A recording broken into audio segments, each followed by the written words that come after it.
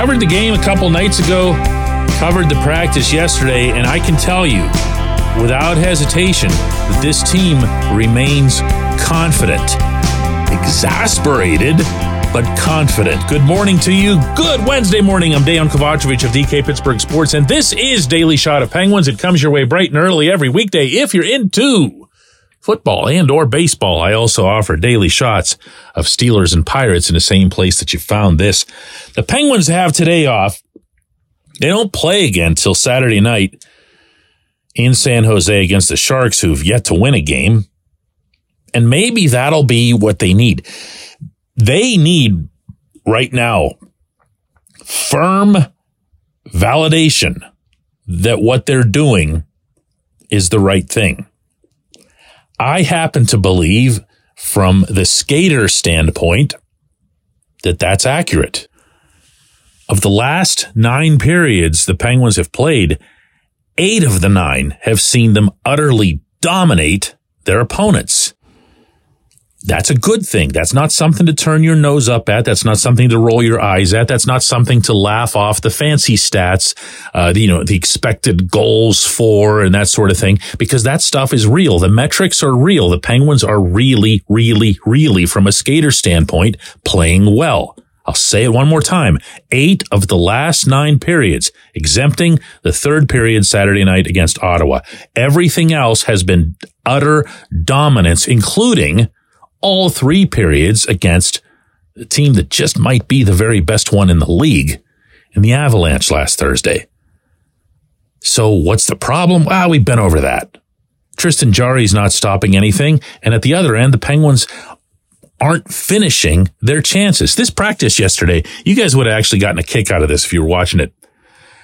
All they were trying to do was finish plays. It was a bunch of really in-tight drills around nets, and the nets were pushed closer together so you didn't have to waste time doing other stuff. Everything was about finishing.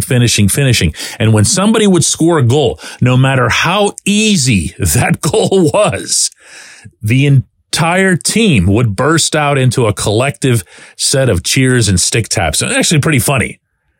And I'll always appreciate anybody approaching anything with a sense of humor over any other way. Everybody loosened up a little bit. It was cool. But they're going to have to score, while at the same time understanding that everything they've done leading up to the stage where you've got to actually put the puck in the net has been the right thing to do. Sidney Crosby talked about this yesterday after that session. It's discouraging, but, I think the last few games, haven't gone our way. We felt like we did some good things. I don't see anyone feeling sorry for themselves, and, we keep coming back every game, putting the efforts forward, so we just got to limit some mistakes, but, I think we're continuing to work, and we just got to work through it. Look, I know most people don't like to hear this, because it sounds like positive spin. It sounds like defending this guy or that guy, or for that matter, Mike Sullivan. But if you've been listening to me long enough, or you've been reading my stuff long enough, you'll know that I'll have issues with the Penguins after a win in which they've performed poorly. I'll express much greater concern about them if they just aren't doing the right things. And there have been a couple of games already this season where I did that. I just didn't like what I saw. I didn't like where it was going to lead to. I especially didn't like, to be specific here, how they were handling the net fronts, both their own and at the other end of the rink. But they've cleaned that up. They're doing the right things over these last 3 games. They really are, including the net fronts. If you watched that game, whether it was in person at PPG Paints Arena or even just on TV or on streaming or on your little phone screen or whatever it is, you would not, or you should not, have had a hard time seeing this. There were tips, redirects, rebounds, bad angle shots, lots of attempts just to push the puck through as opposed to messing around with it on the perimeter. Yeah, that finishing power play was horrible. the 5-on-3. But if you're going to let that color the entire game, the other 58 minutes, then you're not doing this right. There's a way to evaluate things, and it's almost always taking the bigger sample, or at least the most recent sample, the one that's trending. This is what's trending. They're playing just fine. They can be just fine, but they've got to score goals, and their goaltender has to prevent them. And I only see one of those as being a sure, eventual thing. When we come back, J1Q.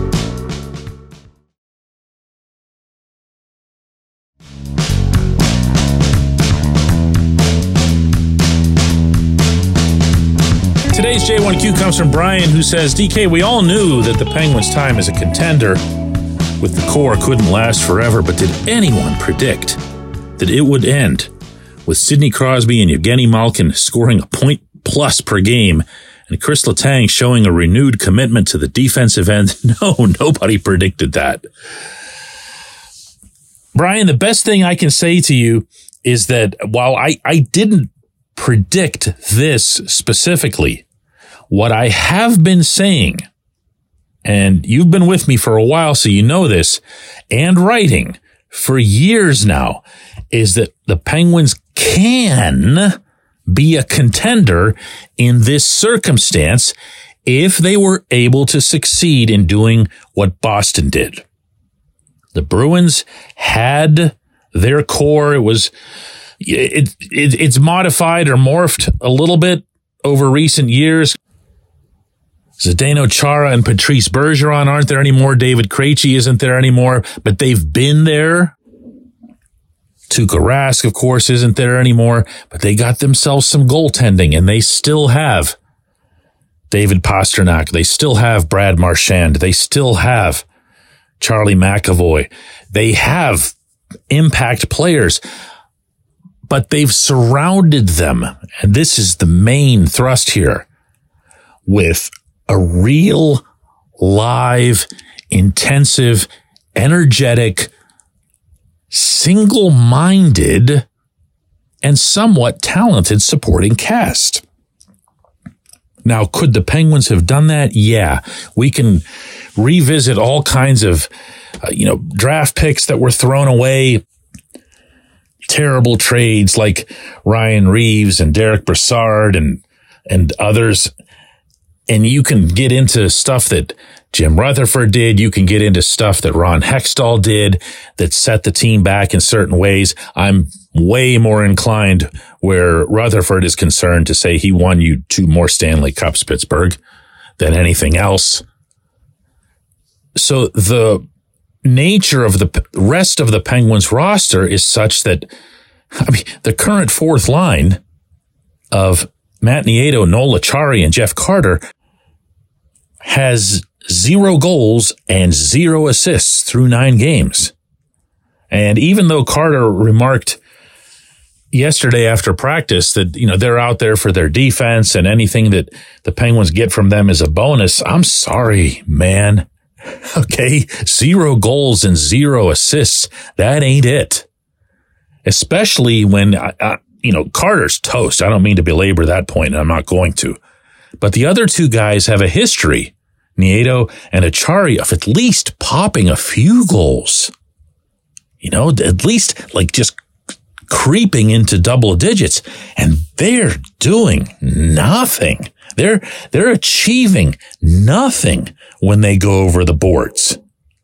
That's part, not all, but part of what this problem is.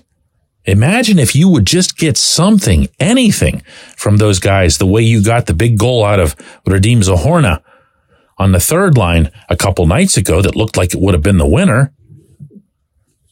You'd have a very different situation right now. I'm not saying you would be, 6-3 as opposed to 3-6, but it wouldn't look and feel this bad. That's the difference. That's the gap between the Penguins and this Boston model that I've been talking about for years. I appreciate the question. I appreciate everybody listening to Daily Shot of Penguins. We're going to do another one of these tomorrow.